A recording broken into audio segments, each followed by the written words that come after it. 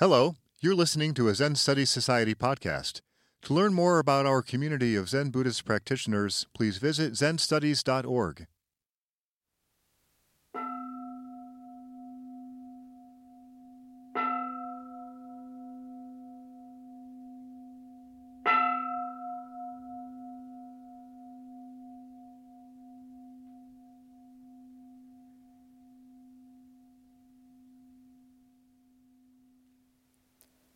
Getting to the starting point of your life by Soen Shaku Zenji. Quote, "There is something in you that insists you listen intently to the Dharma. This is the seeking mind that has emptied itself of everything else. And in that moment, it is like that of a person dying of thirst, who is desperately in need of something to drink right now." End quote. These are the words the Buddha spoke to his disciples. When the will arises in you to listen intently to the way, first of all, empty your mind of everything. Empty your mind of the language of mutual transactions. Throw open the doors to your mind completely and clean it out pristinely until there is not a speck of worry. When that mind seeking the way accelerates to critical mass prior to breaking through, it is the state of mind of a person dying of thirst. When you are really thirsty, you are not particularly choosy about the kind of water that is set before you. The people of our country today are all receiving splendid education, as well as basic instructions in various other forms of culture. But it seems they have forgotten the starting point of their lives. It is as if they have forgotten everything that pertains to their own existence. When the one and only thing you seek is the way, it is with the state of mind I have described above. It is only with the mind that flat out seeks the way that you can at last cross the threshold of spiritual awakening.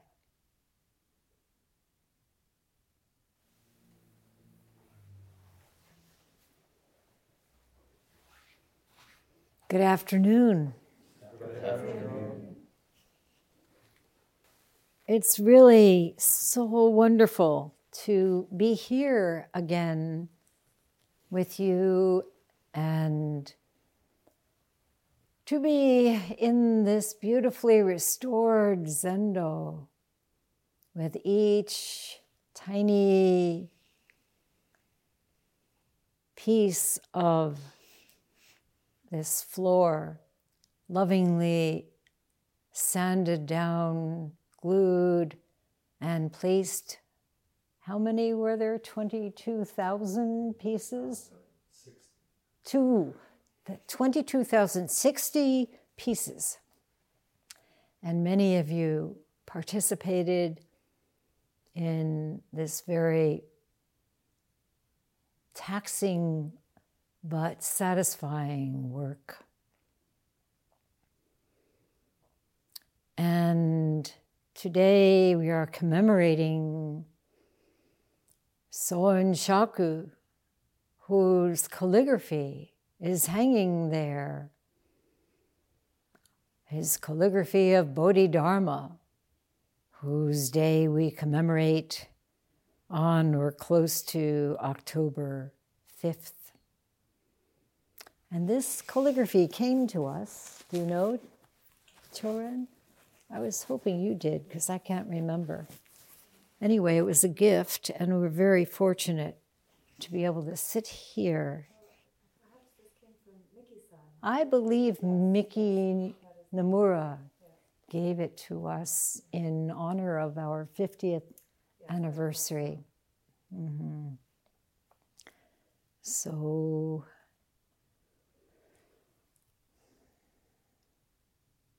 today we heard this quote from the Buddha.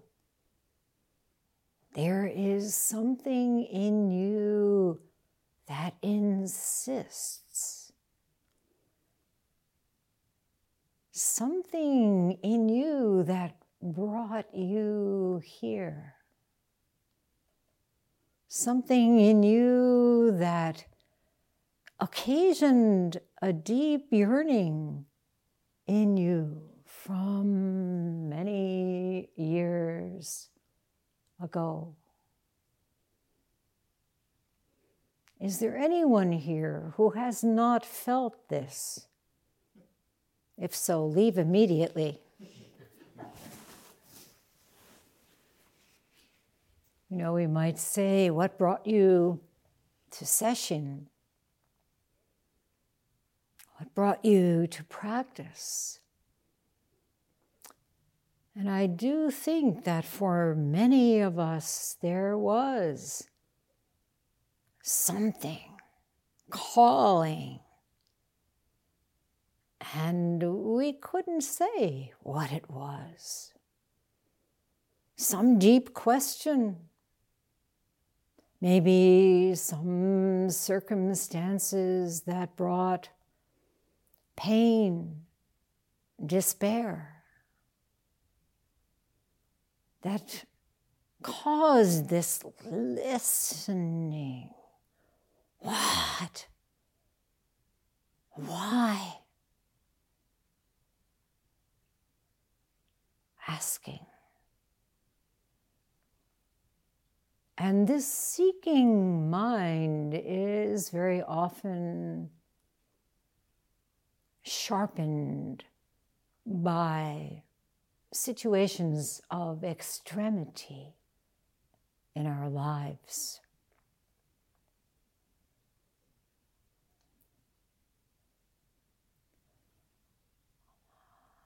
You know the saying, necessity is the mother of invention. And I often think desperation is the mother of inspiration. How many of you have been desperate?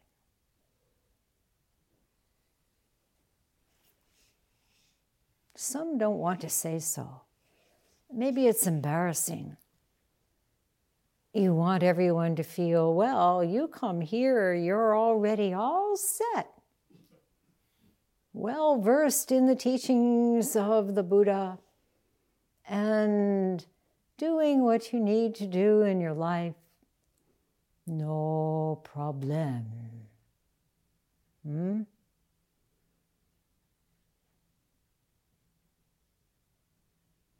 Maybe.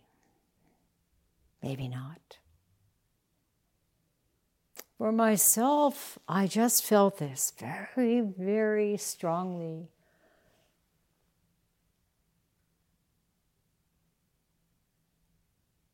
Not knowing what it was, not knowing its name.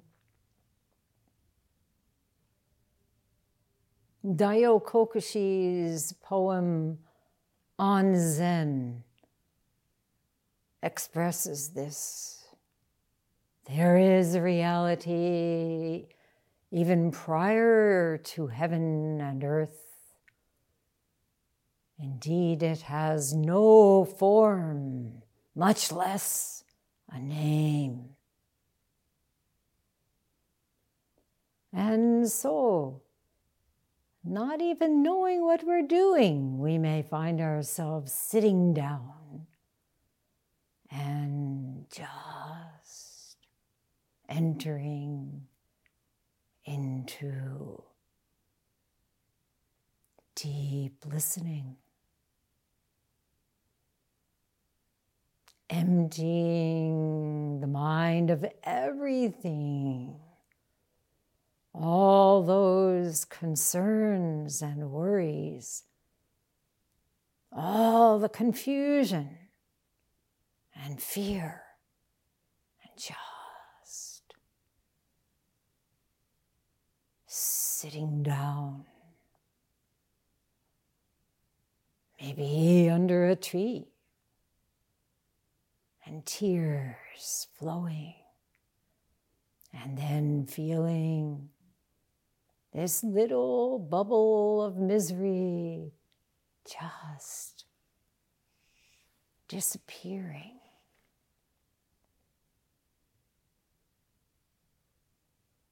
So if we have fortunate karma, we find out about this practice.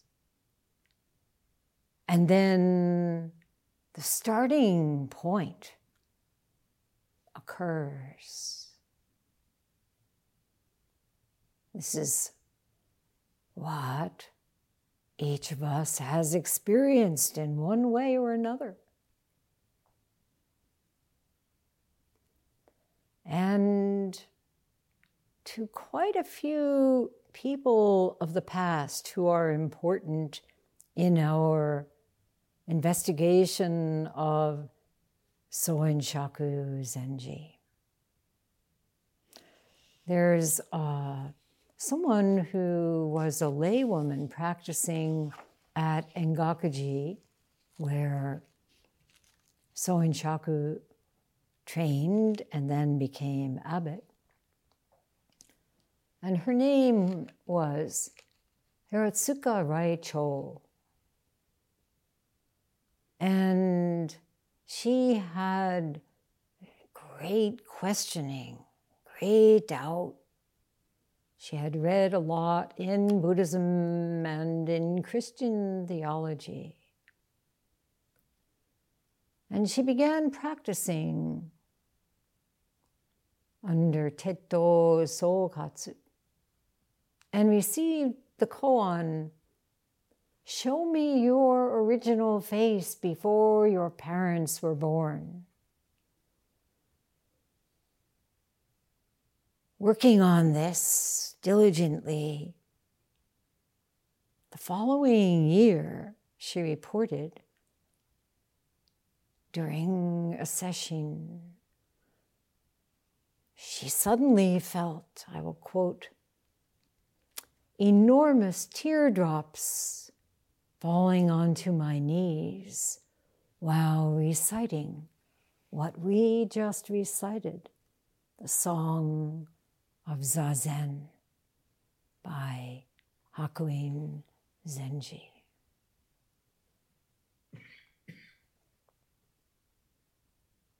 And she said, because she wasn't feeling in any emotional state of sadness, she said this was probably an explosion of the life that was in me.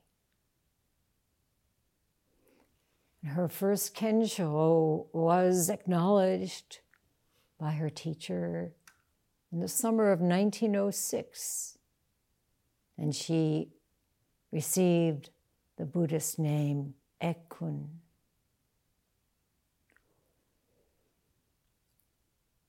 Then her teacher, Sokatsu, said he was going to spread the Dharma in the United States with a group of disciples.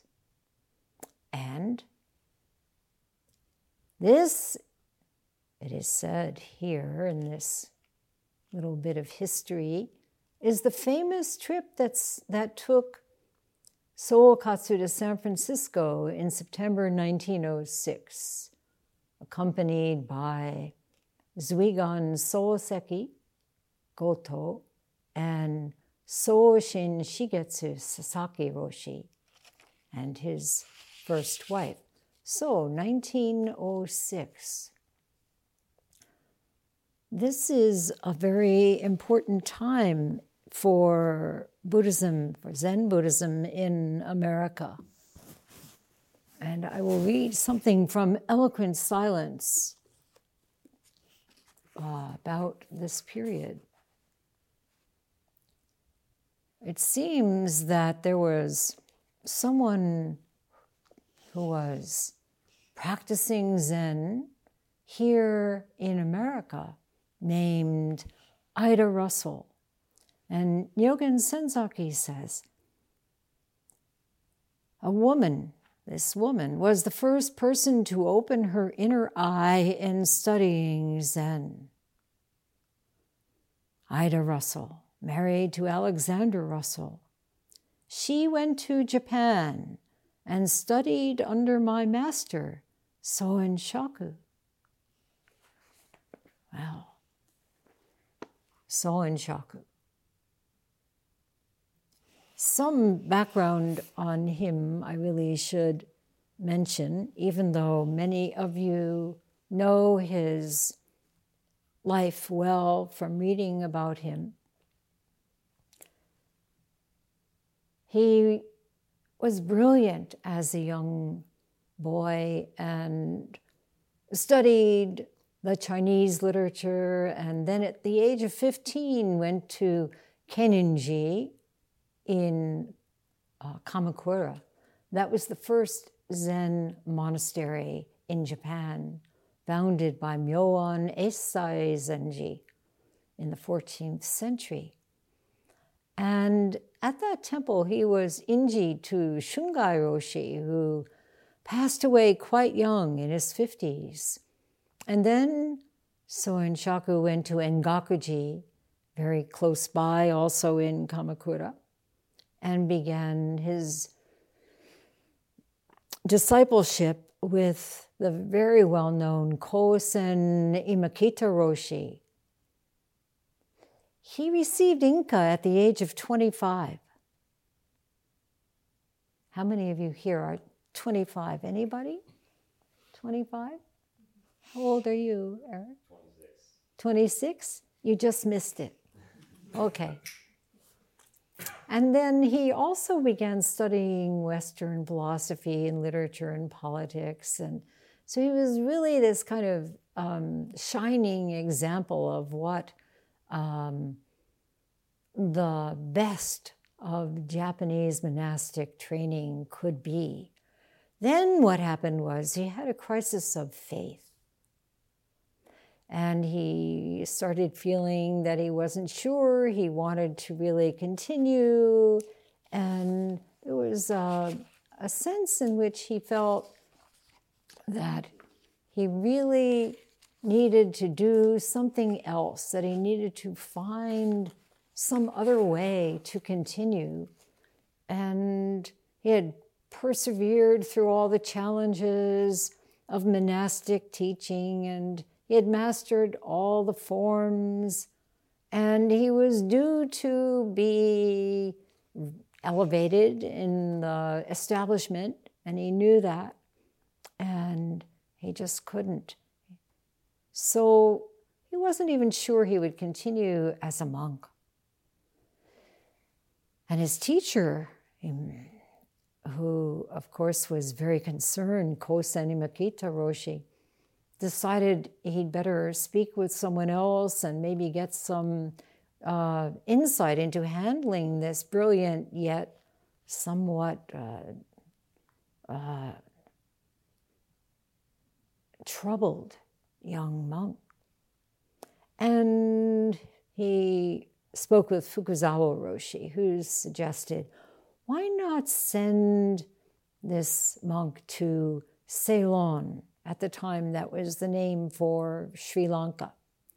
Then perhaps he would come back to his senses, as it were, and renew his determination as a monk. Well, indeed, that's what happened. Soen Shaku sailed for Ceylon and began practicing with Theravada monks. This was 1887. He learned Pali, and he wrote to his teacher about the purity of the practice that he experienced there. Very simple, just one robe, one bowl. And he said, when I think of Japanese Buddhists, both priests and adherents, I must say that I feel ashamed. All that pomp and circumstance was, somehow he just couldn't re-embrace it. And so he really lived the Theravada monastic life, which he said was a real beggar's life, always walking with a bowl and begging for sustenance and sleeping outside on the grass, under a tree. And he really decided, I'm going to stay here for at least 3 years. And that's when his teacher decided, I don't think so. You better get back here. And indeed, he was summoned back in 1890 by his teacher, and in 1892, Imokita Roshi passed away. So here he is, at the age of 33, having somewhat grudgingly returned to the Japanese establishment, and he is now installed as the abbot of Engakuji, one of the headquarters of Rinzai Zen. You can't get more establishment than that.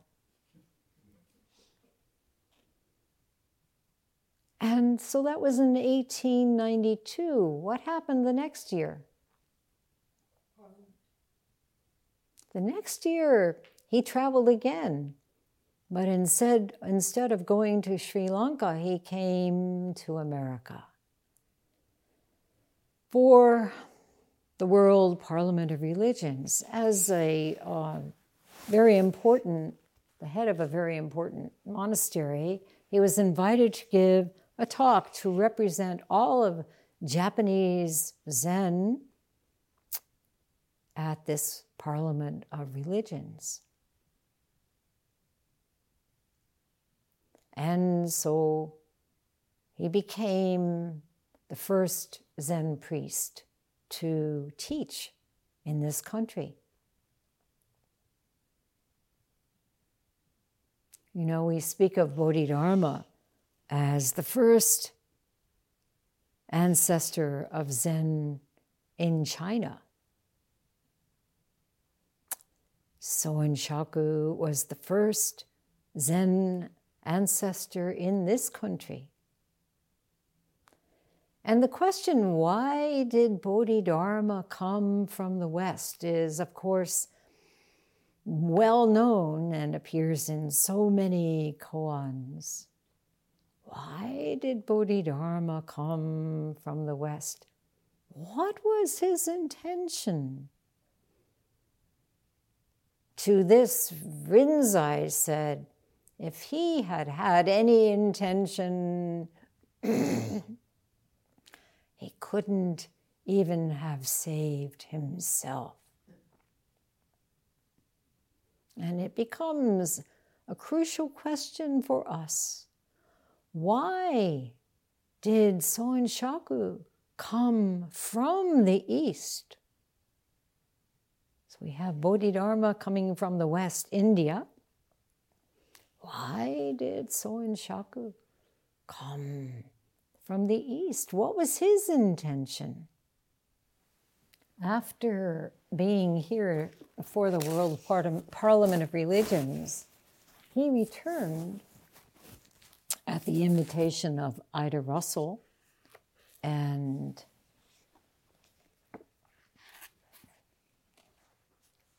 That was in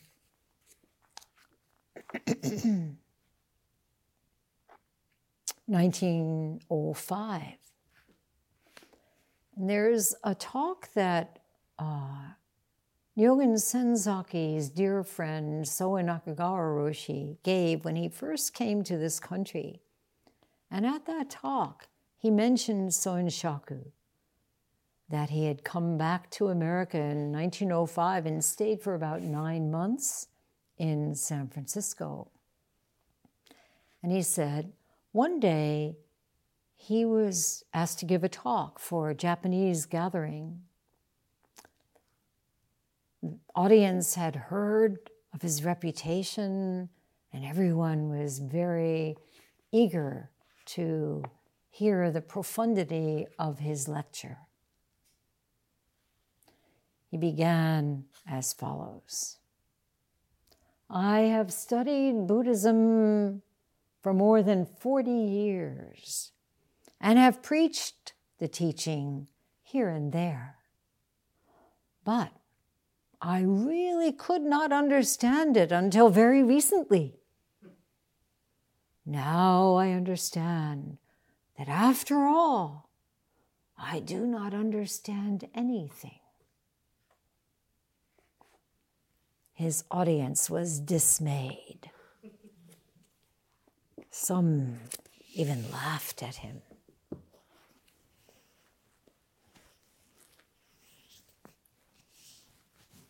Preparing for this talk about Soen Shaku, I came upon an essay that he wrote after that second trip to the West. And I've already talked with you a bit about Ida Russell becoming the first American Zen student. And I had always wondered, how was it? Had she gone to that World Parliament of Religions? Had she heard his 1893 address on the law of causation? But I came upon this essay, and it was translated by D.T. Suzuki, and then, of course, D.T. Suzuki, at the age of 23, was translating for Soen Shaku at the World Parliament of Religions and continued to do so on the second trip. And then it was translated again by Wayne Yokoyama in the Eastern Buddhist in 1993, and that's what I will read some excerpts from. It's called Reflections on an American Journey. So I want to ask again, why did Soen Shaku come from the East? He says, what motivated me to go to America to attend the Chicago World's Parliament of Religions? Perhaps it can be laid down to what Buddhism calls spiritual bonding, innen, karmic affinity. When I asked you earlier, what brings you here? What brings you to this practice? Isn't that it? Something you can't really say any kind of logical response to, but that you feel something inside calls me to this. And that's what he said. This innen, this karmic affinity. And then he said, some 13 or 14 years later, 1905 to 1906, I ended up going to America a second time because a certain American lady had earlier paid me a call when I was still at Engakuji Temple, Kamakura. And this was in 1902. The plot thickens. So, this was Mrs. Alexander Russell, one of a party of 4, soon after disembarking at Yokohama. She asked their guide whether he knew of someone who was doing seated meditation in Japan. Well, he could have told them to go anywhere, right? Everybody was doing Zazen in Japan at any temple in 1902. But there was good reason for her inquiry, Soen Shaku writes. Even before Mrs. Russell and her group arrived at Engakuji, they had already been sitting in meditation for 7 or 8 years, having nothing to do with the World Parliament of Religions.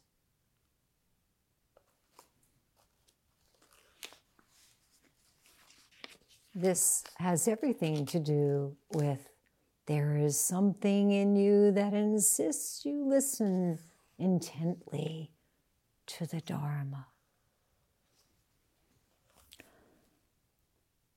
Each of them, he writes, in response to a need arising from within themselves, felt they had to sit in meditation.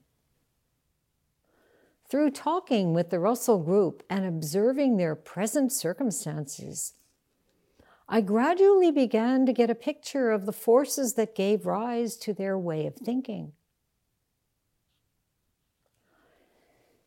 Now, he's writing at some point in the early 1900s, and he says here,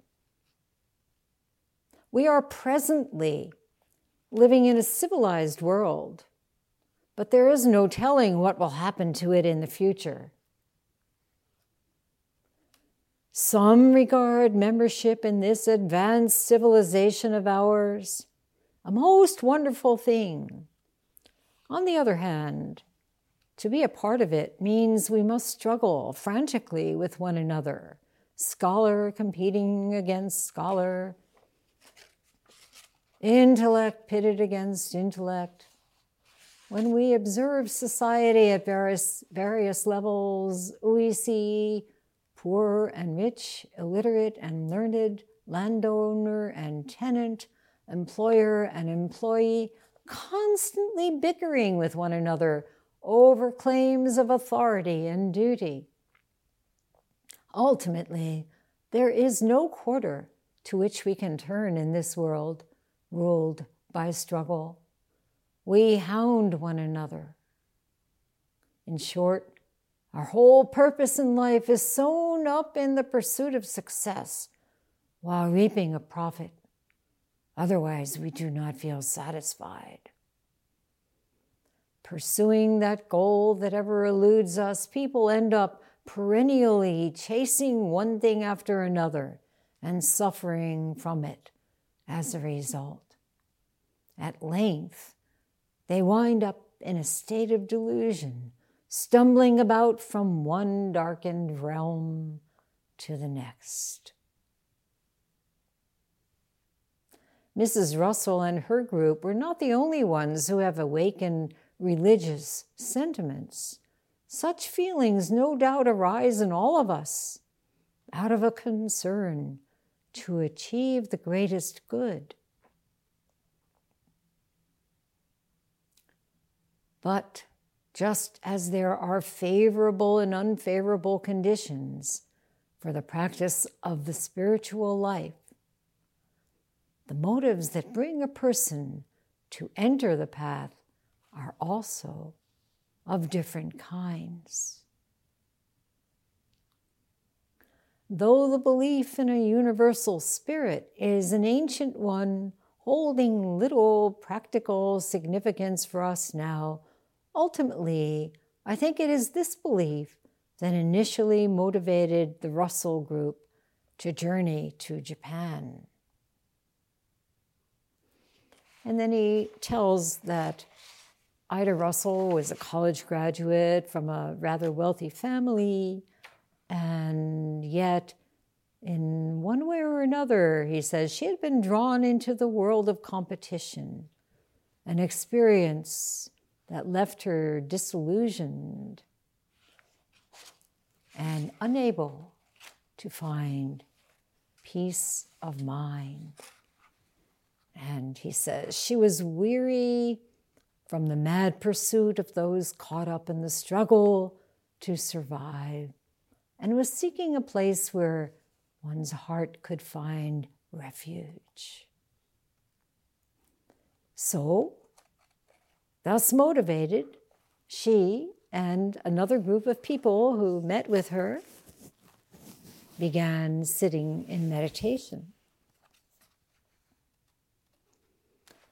And in speaking with them, he learned that there were 3 points they bore in mind.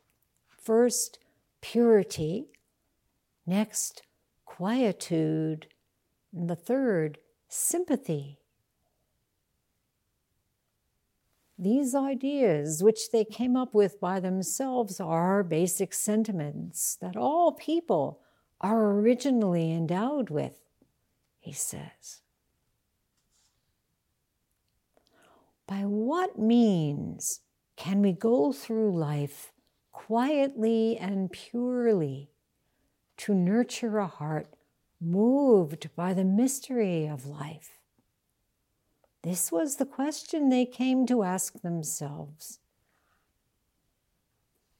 And this is, after all, the question that we too ask ourselves, particularly in this time of such frantic running after pursuits of various kinds and the extraordinarily divided and divisive and antagonistic society that we are living in today. Now, Soen Shaku, as a Japanese Zen priest, was quite mystified by the fact that they had come to this on their own. He said, the value of seated meditation has been inculcated in us from the time we were children, and we tend to take it for granted. But for those who had never received a word of instruction, we must recognize how remarkable it was that they arrived at these matters all by themselves.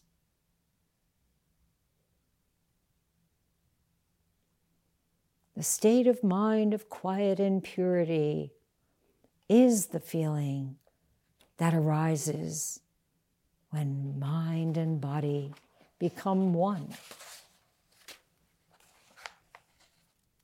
So disembarking at Yokohama, Mrs. Russell and her friends asked for information on where to sit. Well, it turned out that this guide was someone who had already been to Engakuji and had listened to Soen Shaku's Teisho.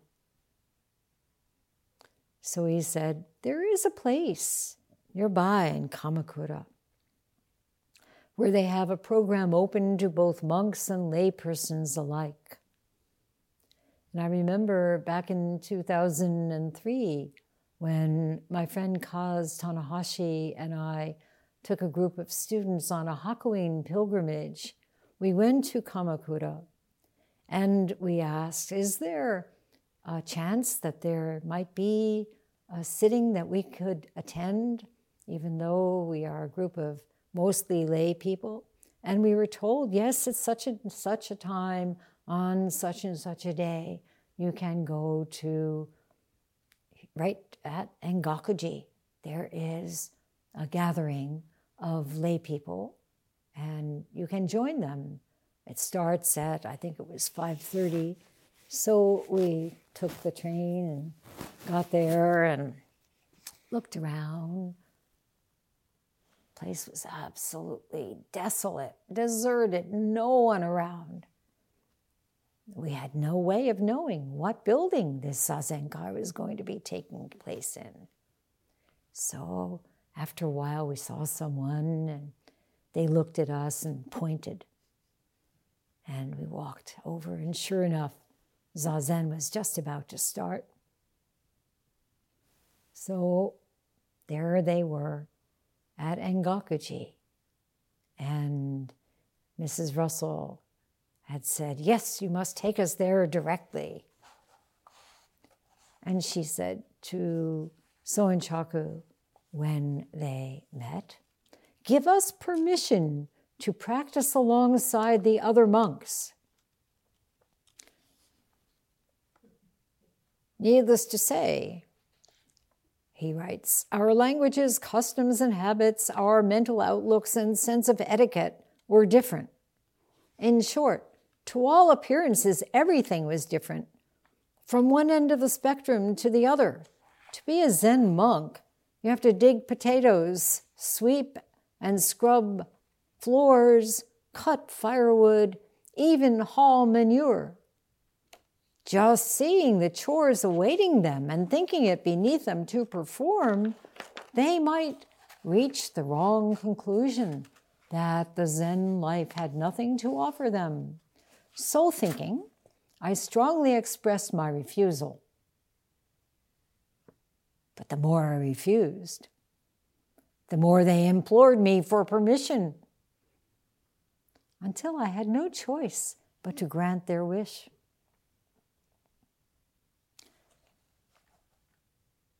The reason I did so is because from the time I was a child, I remembered being taught the Buddha's words, "The triple world is where we are.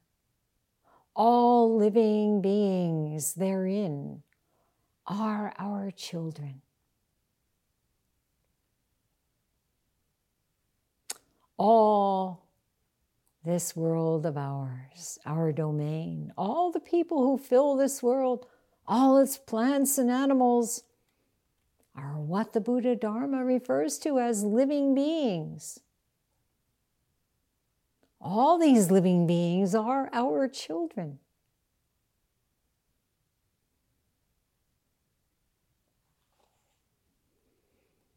We all chant every day.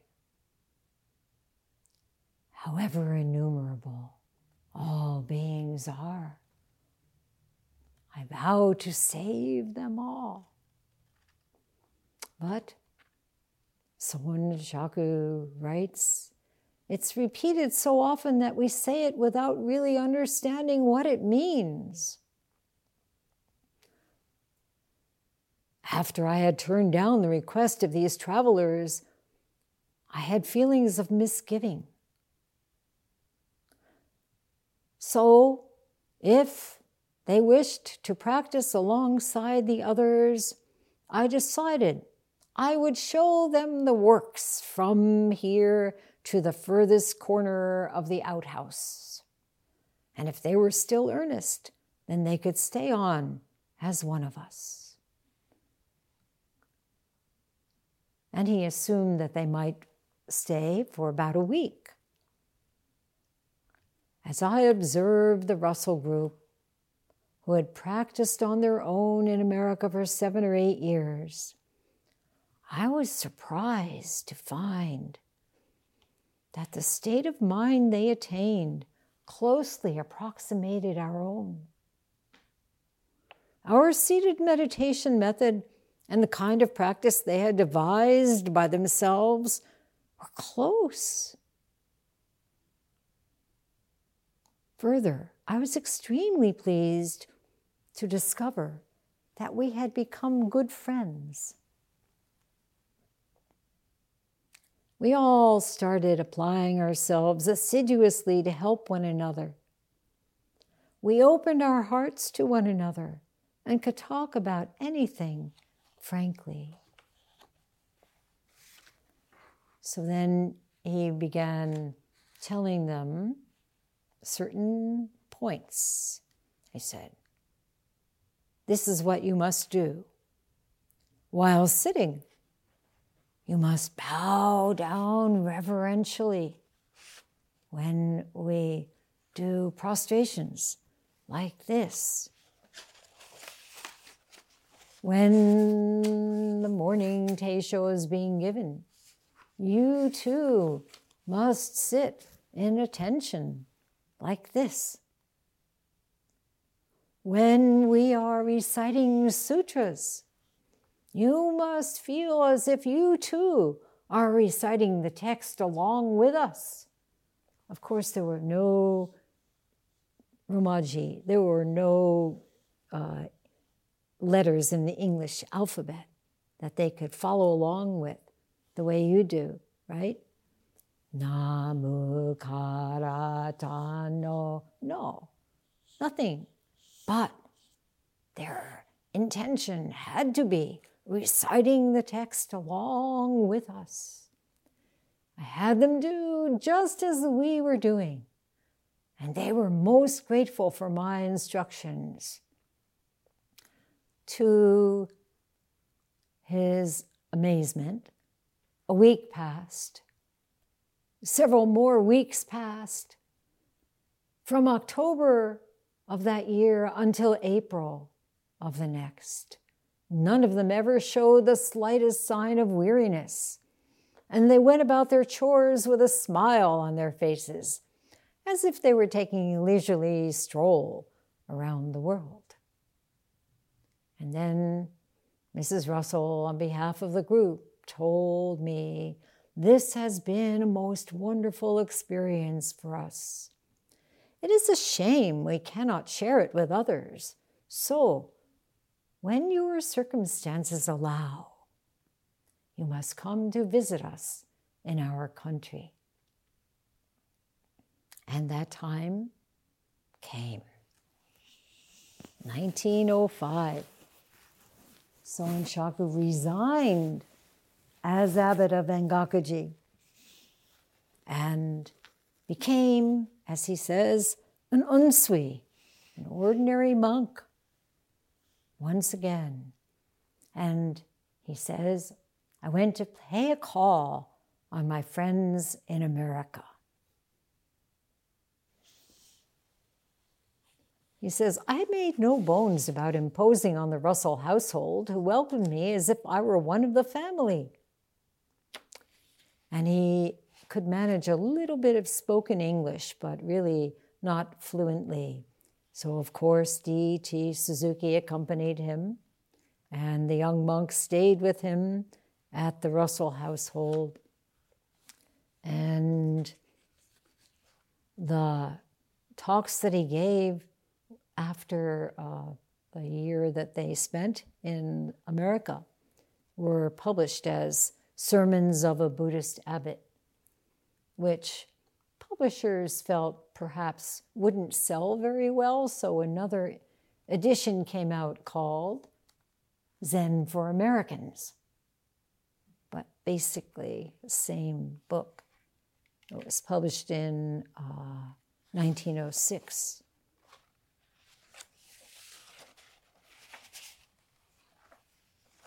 Then, after being with the Russells for 9 months, he was given a donation because he wanted very much to do some traveling and had basically nothing as an unsui. And so they gave Soen Shaku something like $5,000, which at the time in 1905, 1906 was an extraordinary amount of money. And because of that, he was able to continue traveling in America. He went to the East Coast and spoke with various important people and was introduced to President Roosevelt and gave talks up and down the East Coast. And then he was able to really continue his travels because of that. He said,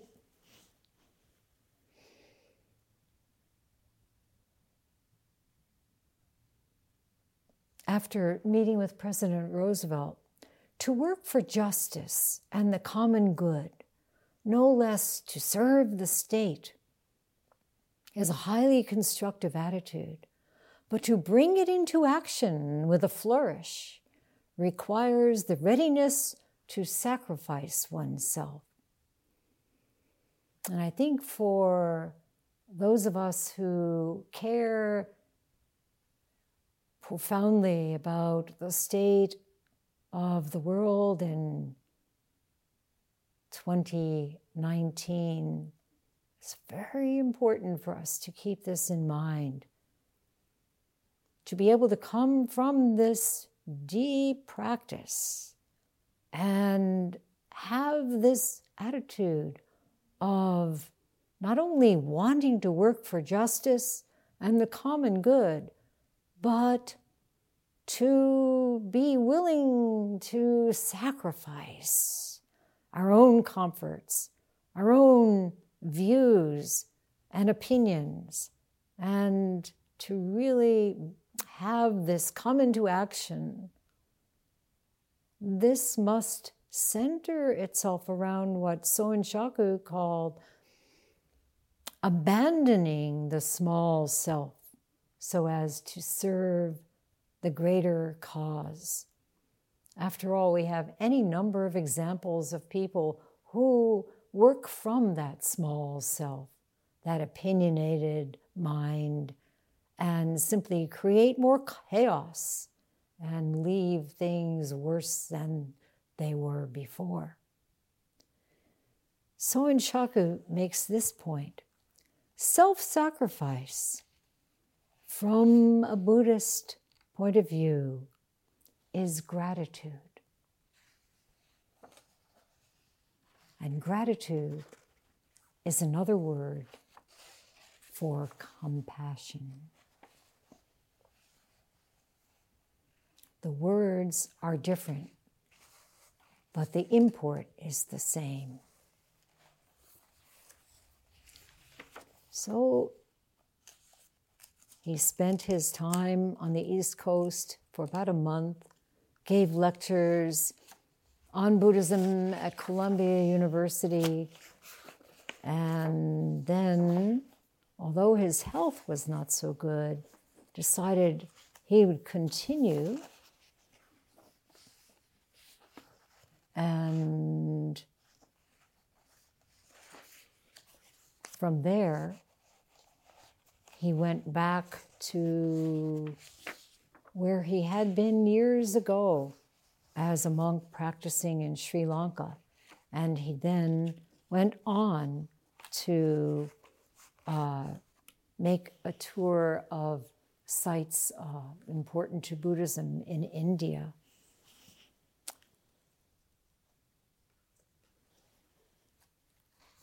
Always feeling so blessed by having met Mrs. Russell and by her great generosity.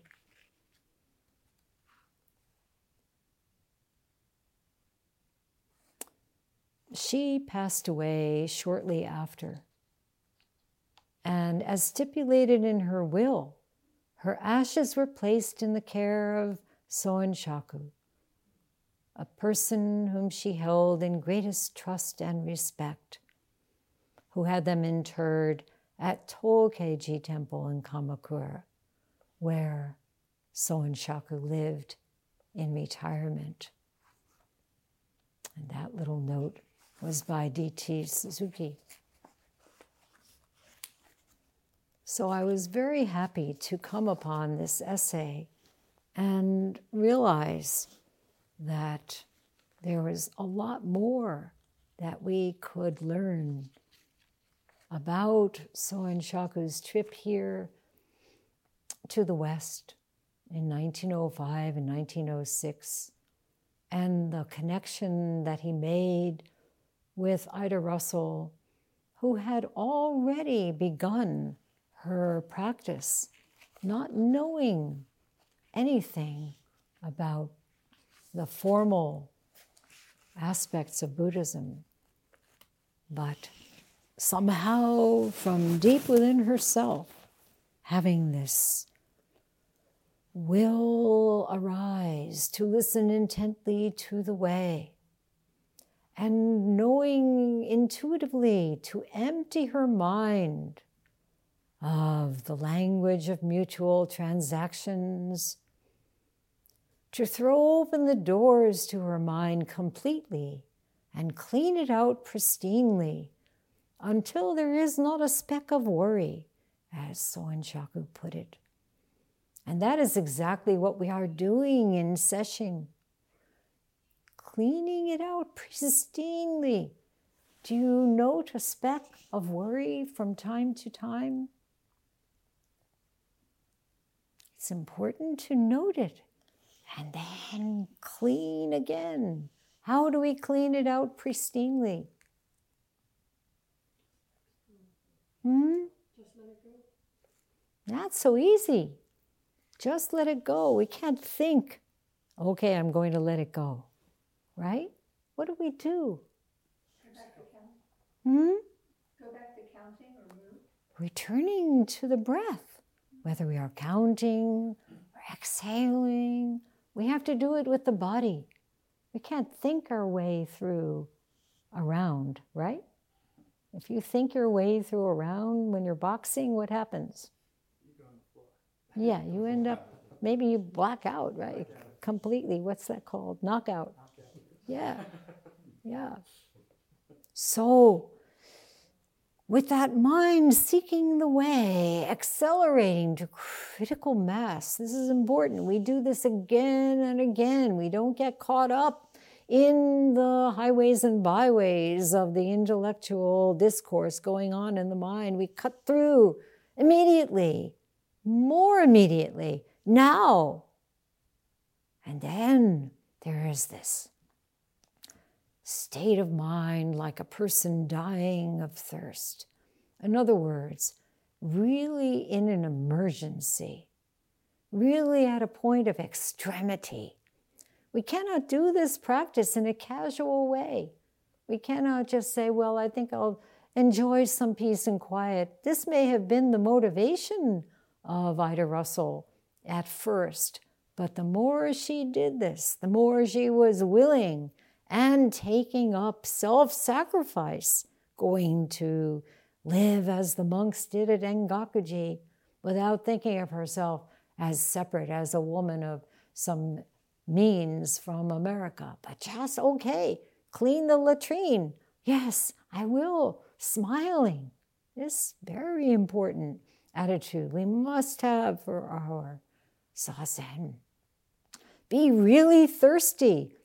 And if they set in front of you a cup of New York City water or a bottle of the finest, whatever nowadays they have, some bottled thing.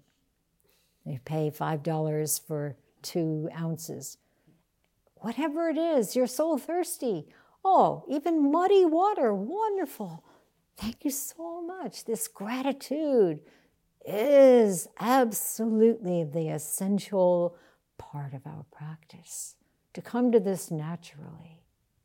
Not because someone says, well, you should be grateful. What happens when someone says that to you? Resentment.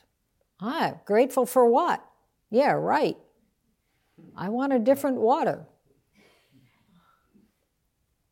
So even at that time, Soen Shaku said, everyone is so fortunate, receiving splendid education. Not so much these days, but anyway, very fortunate to be able to go to school at all, right? And basic instruction in other forms of culture. But it seems as though they have forgotten what about their own existence? Why are we here? What is the reason for our own coming from east and west, north and south, coming to this very place?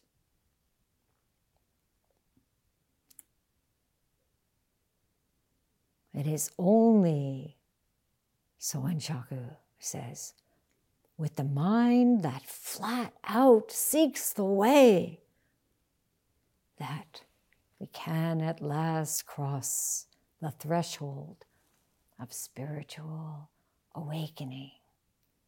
So we have tonight, we have tomorrow, flat out.